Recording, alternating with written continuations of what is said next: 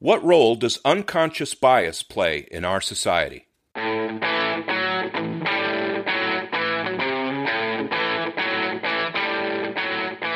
Welcome to the Hub for Important Ideas. I'm Steve James. And I'm Ken Swain. In this episode, we discuss the unconscious basis of bias and what it means to our understanding of our society. We're going to play for you an interview we conducted with Dr. Henry Richards. Henry Richards, Ph.D., is a licensed clinical psychologist with over 2 decades of experience in the evaluation, assessment, and treatment of individuals in forensic and correctional contexts.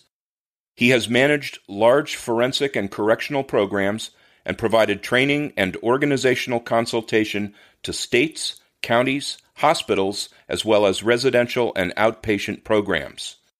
He has specialized experience and training in addictions, sex offender issues, and methodologies of personal and organizational transformation and change.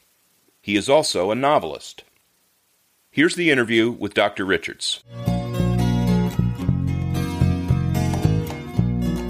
Henry, welcome to the Hub for Important Ideas. Thank you for being our guest. Good to be here. Great. Nice to see you again, Henry. Hi, Ken. Henry, our subject is the unconscious basis of bias. And before we get too far into the weeds, I want to just take a minute and define some of the terms that I hear and that we'll be using, because I'm hearing things like bias, discrimination, racism, white supremacy, and then, of course, the term xenophobia, which kind of rolls up a lot of these ideas into this notion of the stranger. Could you define some of these terms for us, please? Yes, and I think we may have to back up a little later because we said a mouthful when we say unconscious bias, unconscious, two big concepts there. Right. But we're starting with the bias portion, and I think that xenophobia is a good place to start. That's basically these fears, mistrust, and sometimes dislike and antagonism toward people who are not your people. They're not like you. Right. And so it's about one's identity. You identify with this group of people, and I don't like, trust, feel comfortable with people who are different. I don't want to be around them. I don't want to sit at their table. I don't want them to marry into my family. I don't want them, to the extreme. I don't want them in the same country. And that's not necessarily race. That could be Irish versus Italians. Right. Religion. Yeah. Right. Christian versus Muslim. Yeah. Right. And I think that's xenophobia is sort of the opposite of ethnocentrism, which is seeing your culture as central and important and using your culture and your ethnicity as a way of centering your life. And it doesn't necessarily imply that you have fears and anxieties and hatred of others. It's just a very positive sense of your culture and what it does for you. And ethnocentrism is, I think, pretty much universal, and that continuum of polarity between ethnocentrism and xenophobia, I think they're pretty much universal.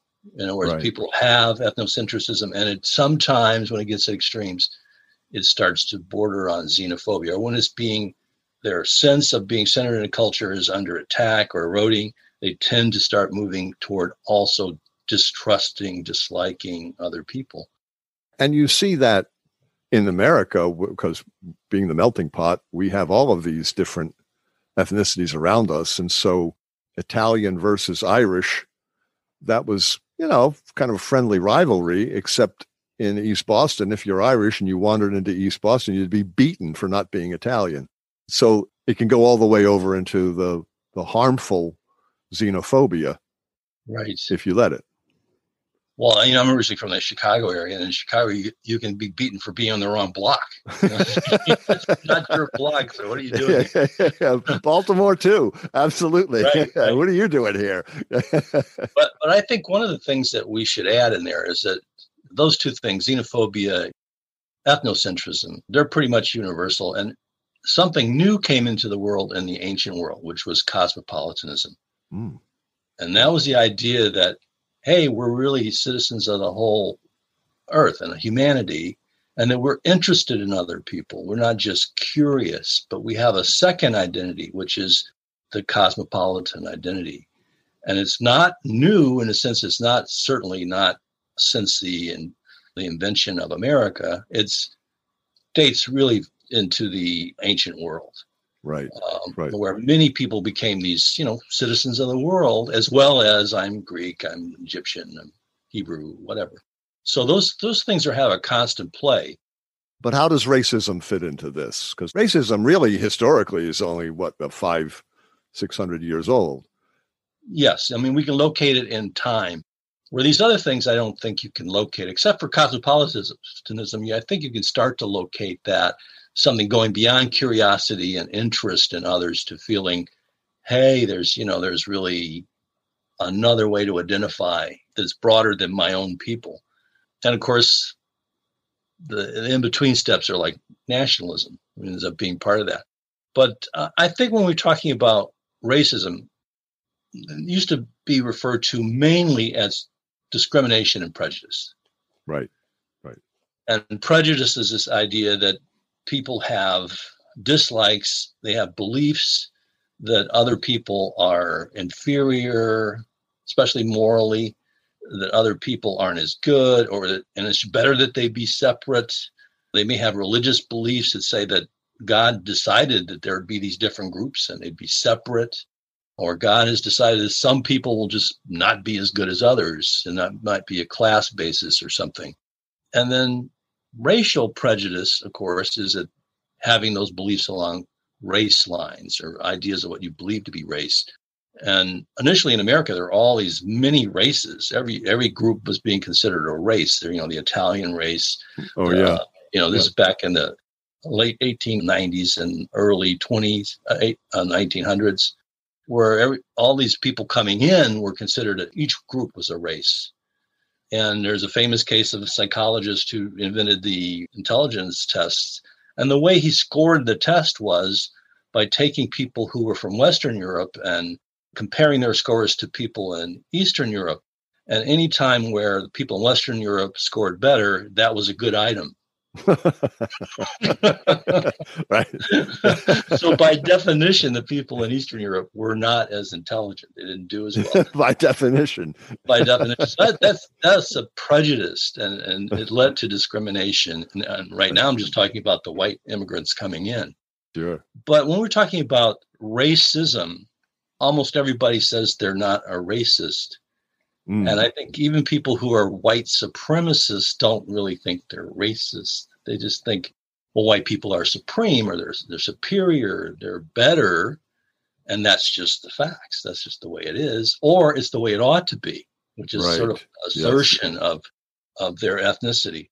But I think racism was an ideology that got invented gradually over the centuries, starting in Arabia and in Europe, and then became a worldwide system of thinking about people and thinking about people in terms of race, meaning something essentially different about people that was inherent to their bodies, to who they were physically and who they were spiritually, and essentially drawing the line across every aspect of existence around this idea of race. And this preceded the scientific understanding of DNA and really the science that today challenges the whole concept of race.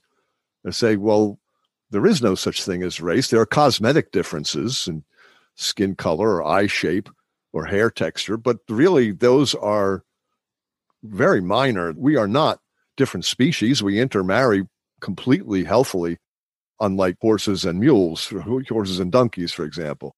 So this whole idea of race is now under question, but you're right, it's assumed worldwide. Yeah, I think part of the problem is it's hard for us now to think of race without thinking of racism. Right. And I think in the ancient world, people recognized people were different races, and they essentially meant ethnicity. Yeah. That's essentially what they meant. And so, because the English would talk about the Irish race. And genetically, they're about identical. Exactly. Yeah, right.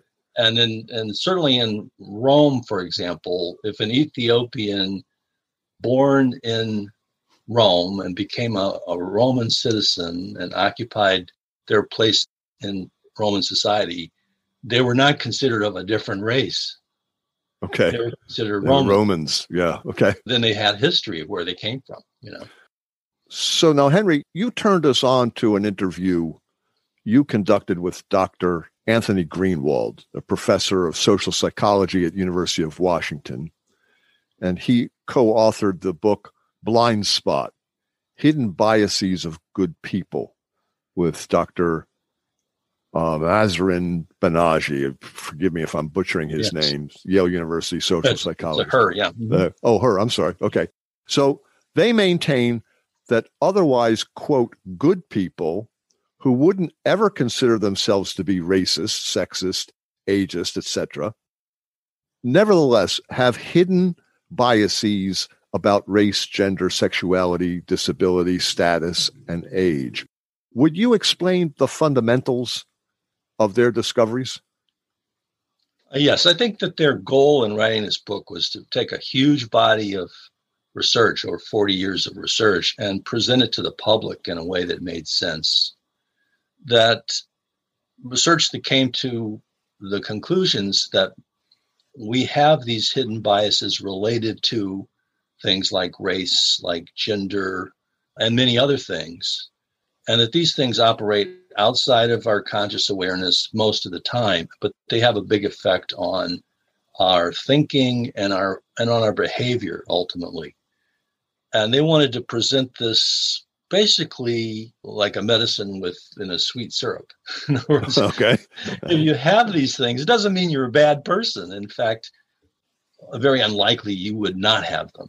In other words, as part of living in a culture, you're going to develop these kind of biases. And their work is based on the idea that the human mind exists in two systems. One is a conscious system where you're aware of things. It's very slow and deliberate. And it is based on associations and pulling associations consciously and deciding logically, does that thing fit with that thing? All the thinking that we do is in that system. And then another system, which is very, very fast and doesn't work on those rules. It works immediately to make decisions that provide for our security and safety and that lead us toward rewards and avoiding punishment and pain. And that part of the mind is, we could locate parts of the brain that does that work. And the amygdala is one area that does that work. And the amygdala is stimulated when we notice things that are possible rewards or possible threats. Right. Fight or flight kind of. Fight or flight or attraction. Ah, right. Sure. Something interesting. Something interesting also will stick, just something you're curious about. But things that might lead to a reward, I might actually win that promotion. Okay, your amygdala is going to light up when you think, well, I could do something and win that promotion. Or there's a beautiful member of the opposite sex or the same sex that I'm attracted to. The amygdala is going to light up. Okay. Or things that seem like a threat, like I'm driving my same route to work and something out of the corner of my eye, there's a movement, my amygdala draws my attention immediately to that. I'm out of my daydreaming. I'm out of listening to music, and I pay enough attention to decide, is that a threat or can I stay on autopilot? And what they're trying to present in this book, Blind Spots, is that we all have both of those systems, and that the second system, this unconscious system, is often attuned to things like race or gender and influence our decisions. For example, the decision to admit musicians into the most prestigious schools are very different if the musician is shown physically. You see the person's face. Oh yeah, I've seen that experiment. Yes. Yeah, it's important in literature when those interviews or debuts for acceptance or for a position in an orchestra are done without a screen, males overwhelmingly are appointed or selected. When it's done behind a screen, the ratio of males to females becomes about 50-50. Right. And more people of other ethnicities like Asians, African Americans, yes, are selected. And essentially that means that you've removed that visual component, and that second system works primarily on the visual component. It doesn't need words. It doesn't need a verbal explanation of what's going on. And how does this relate? How does this relate to death anxiety? We're all informed by Ernest Becker, Denial of Death. How does this concept of the unconscious bias relate to death anxiety? Well, I think it relates to it through the concept of threat. That death anxiety, obviously, that's going to be connected to a system that alerts you to threats that might lead you to death, and including the idea of death, which is threatening. Even though death might be 30, 40, 50 years in the future, it's not like someone's holding a knife at your throat. It's not the fear of imminent death, but it's the dread of inevitable death. Yes, and the fear of pain and death gets attached to things that are symbolic of pain and death. So the idea that my culture is under attack, well, that doesn't mean I'm going to die, but from the standpoint of self-esteem and meaning, it does threaten my existence as a person of meaning. In other words, now I feel that I'm going to eventually die, and I won't even have my culture that intact to sustain the meaning of my whole life. Wow. And now it's an immediate threat. It's like the removal of the Confederate monuments in the South. Some people take that as a threat to who they are, as their self-esteem, their right to a heritage, and they feel deeply, often in terms of anger and resentment toward others who want to remove these things, that it's an outrage that these things would be removed, even though they were only put in place sometimes as late as the 1930s and 40s and even the 70s. These monuments to the Confederacy in place. Many people, not many, some people in the South respond as though it was there forever, and as though it was previously universally accepted. And all these things that's not true historically, but it does affect how they feel. And in terms of Black men, a Black male face, can that provoke these similar implicit associations you're talking about? Right. We're getting there into what really was the method behind the science. And the method behind the science often used faces and still does.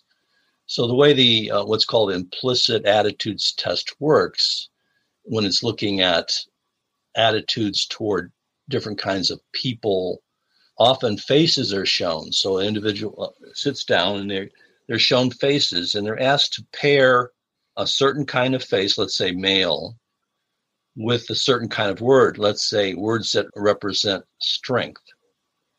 And then they're also asked to pair words with photographs of females with words that represent weakness. And at the same time, they're asked to switch. And during the course of the task, they're asked to switch. Now, when they see a face that is male, they're supposed to choose the word that indicates weakness. Or they see a woman's face, they're supposed to choose the word that indicates strength. And what the data shows is when people have the belief or attitude that men are stronger and women are weaker, their responses are much slower when they're asked to choose the word that goes against their underlying belief. So it's this completely unknown to them, unconscious response. It's just, but the test is recording their split-second decision or how long it takes them to make the decision. Yes, and you're asked to do it fairly rapidly, and in fact, you're doing it so rapidly that only that second system that behaves very quickly and makes decisions very quickly That's the system that's primarily making the response. Wow. Okay. And Wow. the other system, you could try to slow your responses down, and you could be telling yourself, well, don't express a prejudicial attitude toward men and women. Don't do that. But you're responding so quickly that what we say that the differential between your speed on the attitude similar and attitude dissimilar responses, when that's large enough, we can say, well, you do have an implicit bias toward having this belief. And how does that work with black people, brown people, white people? Well, often what has been done is that the darker faces are paired with the word bad, for example, initially, and lighter faces, white faces, paired with the word good. And then those pairings are reversed, and people are asked to continue to choose which word goes with that face. You see a face, and does that face go with a word related to goodness, or does it go with the word related to badness? And then you're given the reverse rule. You were once using white faces to mean bad. Now we want you to use the white faces to mean good. And then the comparison is made. How different is it when you're asked to do the let's say white preference trials? How much faster or slower are you than when you're asked to doing the black preference, meaning black equal good, preference trials? And in the United States, for the most part, I think it's around 80% of whites show a clear bias in favor of white is good and black is not good. So that means that most people have this bias. And how about the black people, black Americans or brown Americans?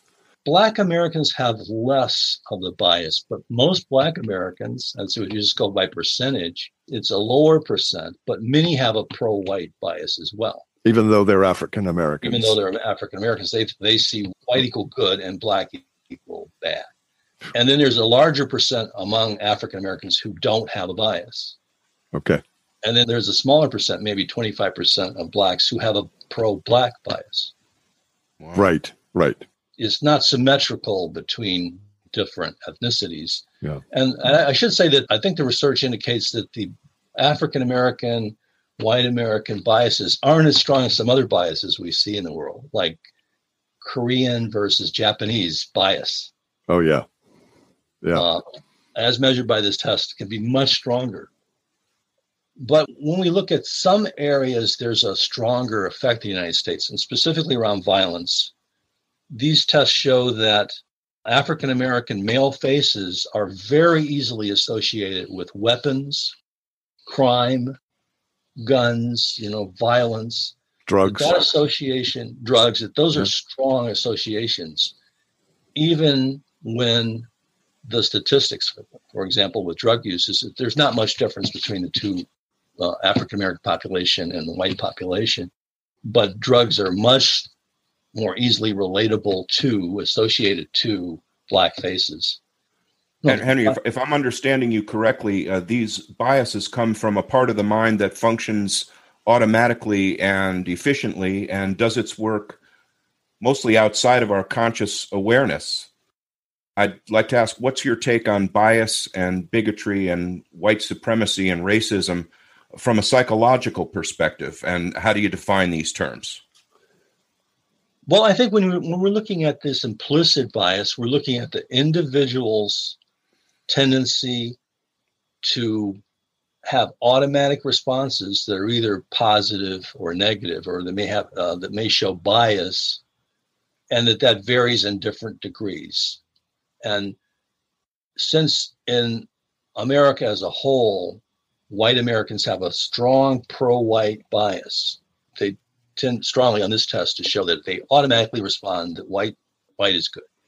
And they have a strong bias to responding that blacks and black faces, especially black male faces, are related to something bad.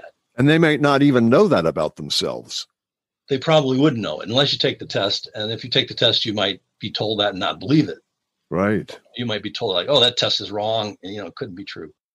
But that they have this outside of awareness and that it affects their behavior. And When we look at behaviors that you can test easily, like do people who score as having a high white bias and a bias towards seeing blacks as negatively, will they associate with black people in the same way as people who have a lower bias? And what we can find is that no, they don't. For example, in a place where people are allowed to just choose their seating, the people with the strong pro-white bias and strong black negative bias don't sit near black people. They sit further away. Okay. I mean, they literally, you can measure how far they sit away. And that leads to, well, isn't that interesting? It's sort of like, why would people segregate? Well, because there's people who feel just automatically that they feel uncomfortable approaching someone of a different race and being near them. And this is all automatic. It's all automatic. Right. And I think what we're seeing in the implicit attitudes test is the result of centuries of racial thinking and racial laws and societal rules. It's nothing natural to these people. It's something that they've developed over their lifespan by just being part of our culture. So we're seeing an artifact of our culture that varies from individual to individual based on their experience, based on their education, their upbringing. Yeah. If you had grown up in my household in the 1950s, 60s, you would be a white supremacist. The only reason I'm not is because I went to integrated schools and lived in an integrated neighborhood. Eventually, right. The neighborhood changed as I was growing up. The school changed as I was growing up. And then I had black friends. And then I had a cognitive dissonance between the reality and the schoolyard and the classroom and the street and what I was being taught by my father and grandmother at home. Right. And you also probably had a strong urge to have some sort of coherence in your belief systems. Right. So yeah, you had to put those together. Right. And not everybody does. Many people are taught, well, your belief system doesn't have to be coherent. You right. believe it because that's what your grandma and grandpa believed. That's right. If it's incongruent, then just forget about it. Go ahead and believe it. Yeah. But as you get people who are educated, more exposed to the world, they want to have coherence, and they'll notice that, that attitude that I was exposed to and believed, it's not coherent with my other beliefs, like we should treat people fairly, or that the 15 black friends I have, or there's something wrong with them. That's incongruent with what I've experienced. And I grew up in the civil rights era. Right, where the whole society was going through. Everything was up for grabs at that point. So challenging your parents' and grandparents' beliefs, well, that was cool then. Right, that was a generational thing to do. Right? Exactly. Yeah, exactly. So I think this thing about go ahead. The question of how this fits into things like white supremacy is that it doesn't, in a way, because what we're looking at is these are the automatic responses of individuals. And they're probably people who have a fairly weak automatic bias in favor of whites, but they believe in white supremacy. Supremacy, because it's an ideology. It's an ideology in the same way that some of the strongest ideologies we've had were things like communism, socialism. White supremacy is an ideology that white people are better, should be dominant, should be in control, and that, coherent with that, things should be done to make sure that happens. It's an ideology. So we talk about white supremacist regimes like the apartheid regime in South Africa or Rhodesia. The laws and the social rules were that whites must always be in charge. They all must be superior, and the races must be separate, because otherwise you can't maintain that. That's a specific ideology. Whereas in the Jim Crow South, there was a de facto practice of racial discrimination based on racism, an idea that whites and blacks are different and whites are superior. But it was generally less systematic and less overt an ideology in the United States. Now, certainly there were people in the South who worked with the apartheid regimes, the American South, worked with the apartheid and Rhodesian regime, they were part of a international white supremacist ideology in a similar way that the Communist International was a worldwide web of people who believed in that ideology and acted together. And we still have elements. In fact, it's interesting to try to track this. How many white Afrikaners and white supremacists, because not all the Afrikaners were supremacists, and white Rhodesians moved to the American South. Wow. Okay. I don't think many of them moved to Detroit. Okay. But they actually had connections with the white supremacist ideology. So that ideology of white supremacy, to the extent it was codified in the United States, it was something, for example, that the Nazis studied when they did the Nuremberg laws. They studied the Jim Crow laws in the South. And in fact, the Nazis decided that the Jim Crow rule, that one drop of black blood made you black, that was too extreme. To them, they said, oh, that doesn't make any sense. And they came up, because we know people, that's just too extreme. So what they came up with is if you had 3 or 4 Jewish grandparents, you were Jewish. Oh, wow. Yeah. But in the United States, when people codified that rule in the South, it was, if we can find that you have any black heritage, then you're black. Yeah. Yeah. So you can see that that's an idea. It's an ideology versus even an emotional reaction. And we know that in the South, black people and white people often felt comfortable with each other, even though many of the whites held this supremacist idea. And do you mind my asking, for the sake of our listeners who can't see us, you identify as a person of color, is that correct? Yeah, I'm African American in culture, history. Right. I'm a light-skinned black person. My father's very dark, and my mother is very light. Right. In my family, we call you racial ambiguous. Like my wife and my kids are all people of color, but some are what they say racially ambiguous.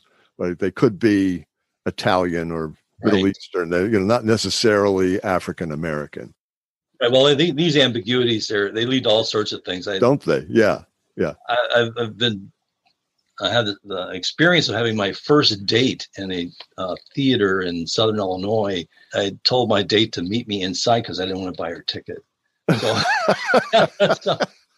So I go inside and I see her and I sit down next to her, and the usher came in and told me to move. Wow. I said, why? He says, you're sitting on the black people's side. And I said, oh, I was from the North and I didn't know what the deal was. I didn't even know it was segregated. There was no sign out. But the theater was de facto segregated with blacks on one side and whites on the other. And he told me you're on the wrong side. When I said, no, I'm not. I'm black. He said, oh, excuse me. That was quite a jarring experience for a kid from the Chicago area to go through. Henry, we're going to take a real quick break. Folks, we're talking with Dr. Henry Richards about the unconscious basis of bias. We're going to take a short break. Don't go anywhere. We'll be right back.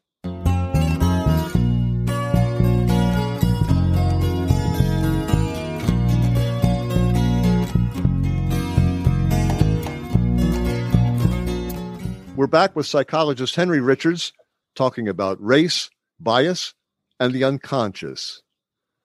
So, Henry, this is fascinating what you've been talking about, because I've never really heard it delineated so clearly, the difference between ideology, which is a conscious belief system, could be a constructed conscious belief system, and the unconscious bias that is revealed by these tests that you're talking about.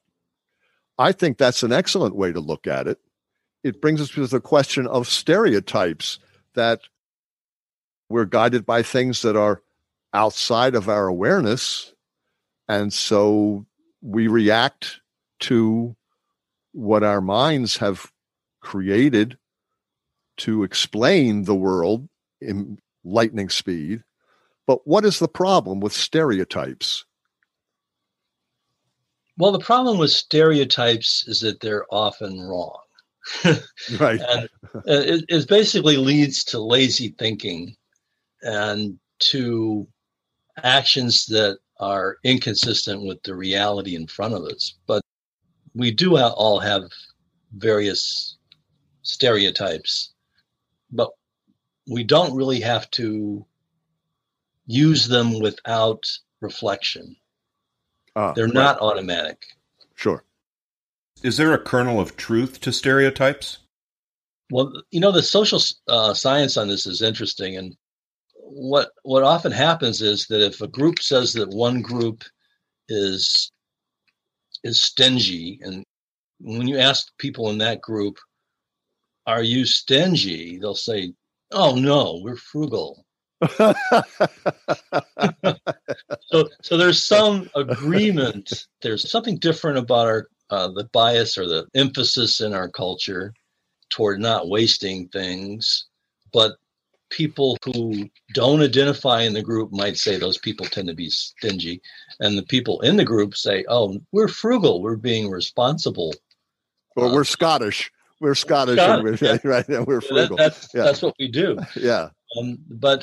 So there's that tendency that the real differences between people can be interpreted negatively or positively. And for example, there are people who are anti-Semites, but they say, I want a Jewish accountant. Yeah, and a Jewish lawyer. And a Jewish lawyer, because they're using their stereotype to guide behavior. But not a Jewish rock and roll singer.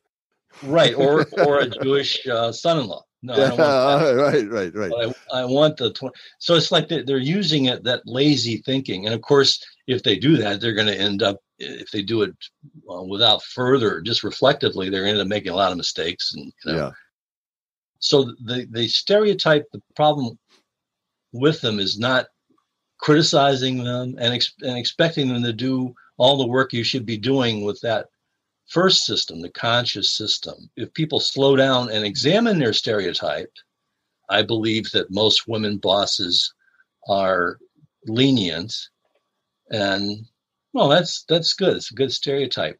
But I should really consider if that's true or not before I take the day off without asking my female boss. I may discover that she decides not to be lenient.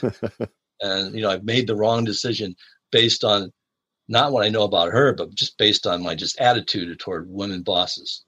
So this gets us into the whole thing that our culture or society is struggling with, which is the implicit bias that police show to African-American men, unarmed African-American men like George Floyd, what prosecutors show that juries and judges show toward them, that may or may not be ideological, depending on where they are, but may be implicit, that it might be a split-second decision on the part of a police officer to shoot an unarmed black man because of his stereotype, this implicit bias that's baked into us and it's baked into our system. But does everyone accept this? Is the IAT controversial? Well, it is. And of course it would be. The IAT, I think one of its most important values is that it undermines denial that the phenomenon of bias exists. Wow. It doesn't eliminate that denial, but the evidence from it undermines it. So, for example, if I take the IAT and it shows I have a strong pro-white bias, I may not believe it, but I'm sure going to think, well, how did it turn out that way? It seems to be true in all these other areas. And then I have to start thinking about myself. So I think that's a real advantage to it. But I think there's some legitimate basis other than just doubting the phenomenon of automatic responses. And that is, well, what do they mean? In other words, a person might have that bias and yet be reflective that I want to be fair. And if I'm dealing with someone of a different group, I remind myself, be fair. So you would say, well, that person, you won't see this bias showing up in all their behaviors. The opposite side of that, people who would say the IAT is going to redeem us, would say, well, but when you're making split-second decisions, it will affect you. And if one of those decisions is to shoot or not shoot, if you're a police officer, then that unconscious bias becomes a life or death issue. Right. And there have been many studies of police officers and simulated officers where people are trained that, you're going to be an officer, you're going to be in a situation, and they use video games basically, and they measure how many times a simulated white person is shot without a weapon and how many times a simulated black person is shot without a weapon. And almost invariably, the more black men are shot without a weapon.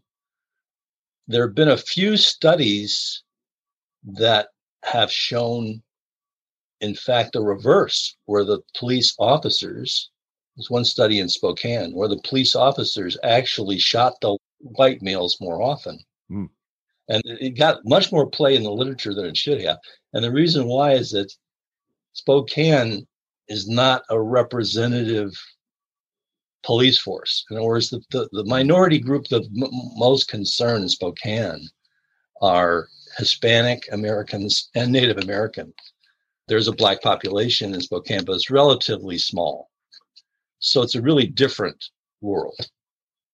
Henry, we hear that conservative politicians are denying that there is a systemic racism in America. How does the IAT address that notion? Does it tell us anything about that? Well, it does tell us that things happen outside of our awareness. That we don't have to be aware of things for them to affect our beliefs and affect our behavior. But like the ability to deny that the IAT has significance, you can deny that the pattern of decisions and the pattern and structure of laws in society that affect non-white people, that those have nothing to do with any form of bias or discrimination. And if you insist on holding on to that belief, the only way your other beliefs can be coherent is that you'll believe there's something wrong with those people of color. In other words, if you believe that there is no systematic attempt to decrease the achievements of people of color and the rewards they get for their achievements, then you'll have to believe that they haven't achieved because essentially they're not working hard, they're not trying hard. You could also have a more of a historical perspective that no one clued them in on how to use this system. That would be another way. But essentially, you're placing the fault with them and saying, well, no, since the system can't be biased, then it isn't biased. It's got to be them. Yeah. Right. I have to say, I actually worked in a place where I was told essentially by a white boss that I was going to be fired for saying that institutional racism existed. Wow. And my response was, you just gave me the best evidence of it. You said you're going to fire me because I say it exists. And I was luckily in a position to say, I don't think the governor will like that. And the governor was a white guy too. I said, I don't think he's going to like that you fired me. And so you can see how institutional racism exists there, because he said, which is a systemic factor, he said, if you believe there's institutional racism and you think there's institutional racism is here in this institution, and I'm the boss, then I must be a racist. And I said, well, all that logic, I don't know if any of that follows, but since you told me you might fire me, I'd have to say that there's something happening. How do you explain it? Yeah. The conversation didn't go any further. Let me read to you a quote that I had referenced to you before we interviewed today. This is from a psychologist, Pelin Kesabir. She wrote an article called "A Quiet Ego Quiets Death Anxiety." And she says, to be able to function effectively in the world, people need to keep the terrorizing knowledge of inevitable mortality at bay. This is accomplished through an existential anxiety buffering system, the key ingredients of which are a sense of value, meaning, security, and transcendence. These ingredients are oftentimes provided by self-esteem, faith in one's cultural worldview, and close interpersonal relations. So, looking at this second point she makes, faith in one's cultural worldview, could that be described as implicit bias, that your worldview, which is not conscious, your worldview is the last thing you would discover, right? It's not conscious. You believe in your heart that white people are exceptional. Let's use exceptional instead of supreme, and say that they don't wish anyone any harm.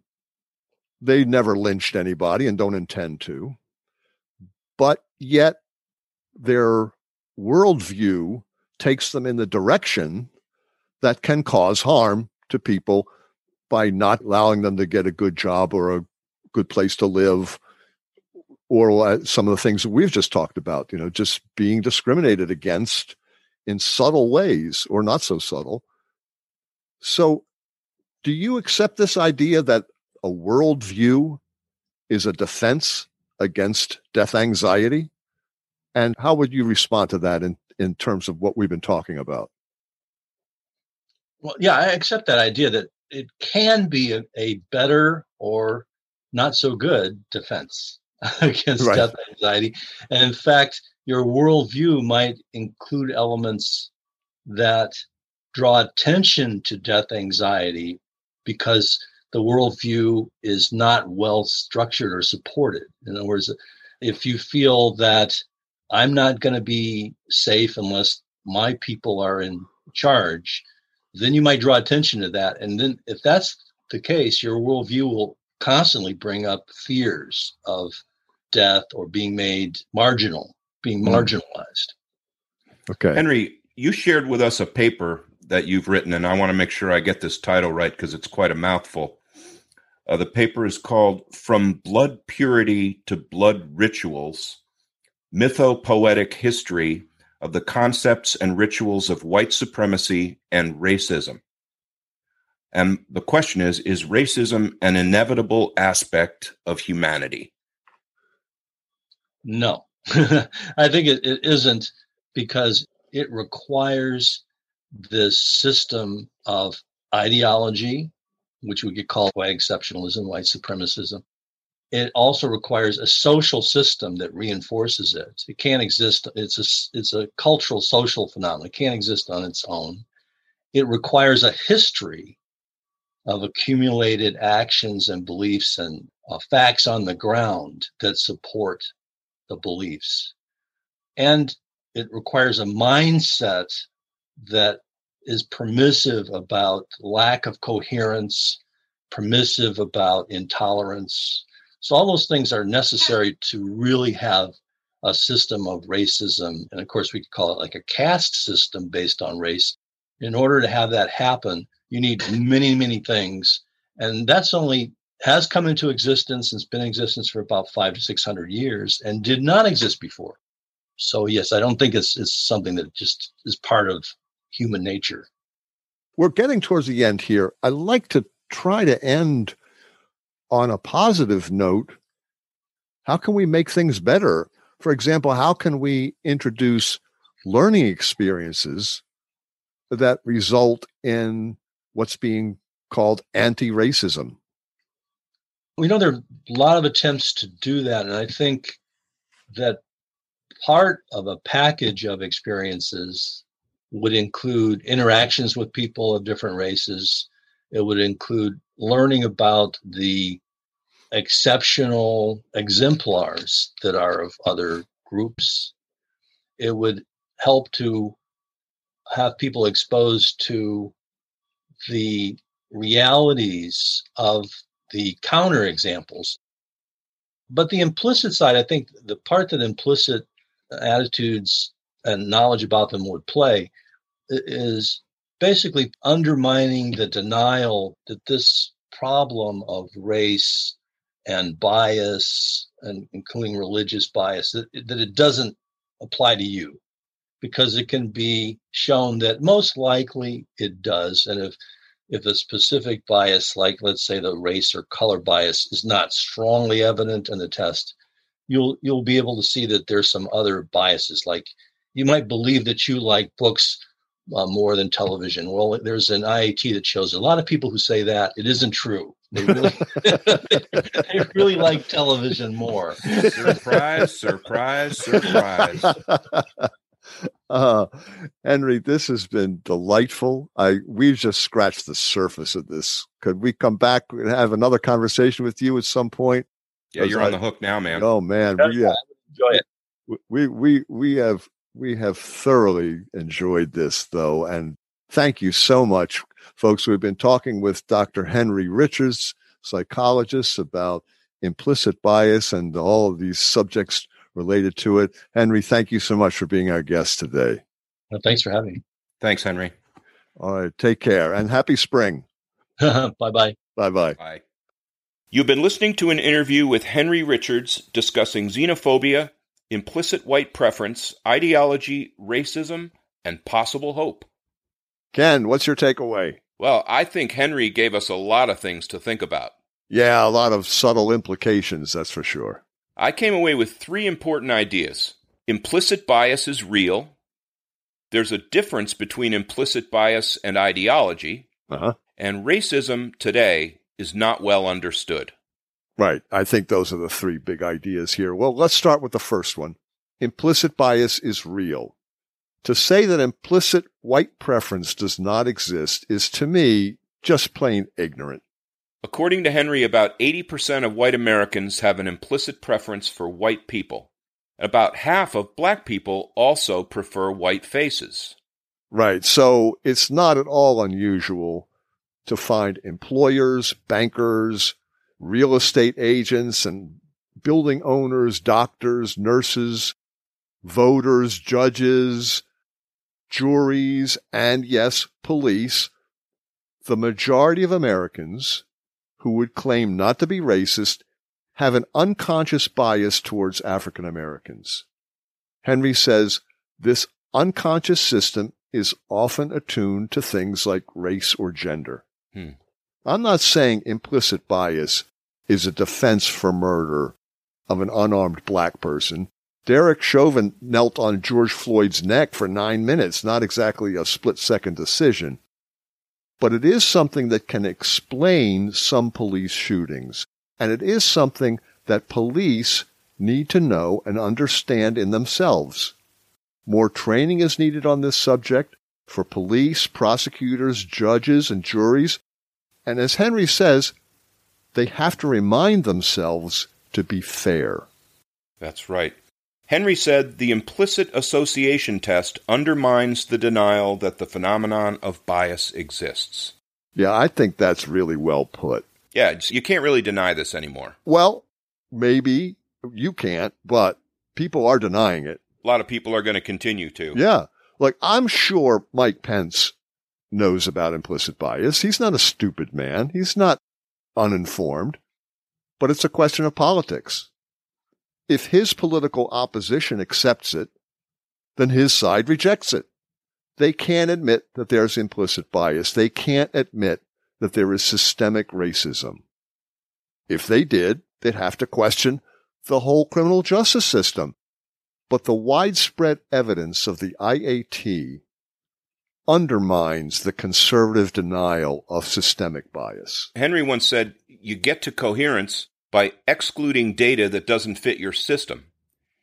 We're talking about people who have a problem that they don't think they have and they don't want to have.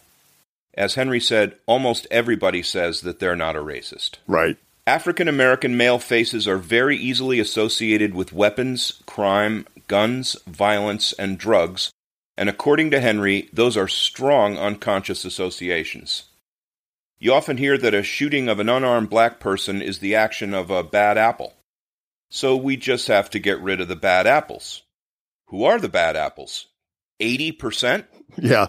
That's a lot of apples. You're right. Well, the decision to shoot someone is usually made in a fraction of a second. It's not a long, conscious, rational decision. It's more like a twitch. Right. And an unconscious split-second implicit bias may be the determining factor. Right. Now, the second idea you mentioned is something I hadn't really thought about before. There's a difference between implicit bias and ideology. The first is unconscious and operates in an eye blink, and the second is conscious. Henry said that white supremacy is an ideology, that white people are better, should be dominant, should be in control, and that coherent with that, things should be done to make sure that that happens. Well, talking about ideology, it's safe to say that many liberals are consciously anti-racist while implicitly favoring white people. Right. Our liberal woke brethren are also rooted in ideology, and to them, if you're conservative and you have implicit bias, then you're a bad person. And white supremacy is something only bad people do, so therefore, I can't possibly have implicit bias. Yeah, and maybe this is where we all need a dose of humility. Yeah. Almost all of us are implicitly biased. Get over yourself. Agreed. We asked someone we know how they thought Donald Trump got 75 million votes, and their response was racism. Like all 75 million racists in this country, all voted for Donald Trump, and I guess by implication, all the non-racists voted for Biden. We asked our friend Jack Moscow to comment, and he said, I think if you did a study, you would find that half the Trump voters were racist and half were not racist, and half the Biden voters are racists and half are not racist, and that it's on a continuum. Right. It's not like either or, right. On, off. And so, yeah, the neo-Nazi Triple K white supremacists supported Trump, and Trump would not disavow them. Virulent racism is real, and it continues to exist in America, but that's a relatively small minority of voters. So where is there hope? How can we make things better? We asked Henry how we can introduce learning experiences that result in what's being called anti-racism. He said, we know there are a lot of attempts to do that. And I think that part of a package of experiences would include interactions with people of different races. He said it would include learning about the exceptional exemplars that are of other groups. It would help to have people exposed to the realities of the counterexamples. Well, I think that's a good idea. Now, you asked him if racism is an inevitable aspect of humanity, and he said no.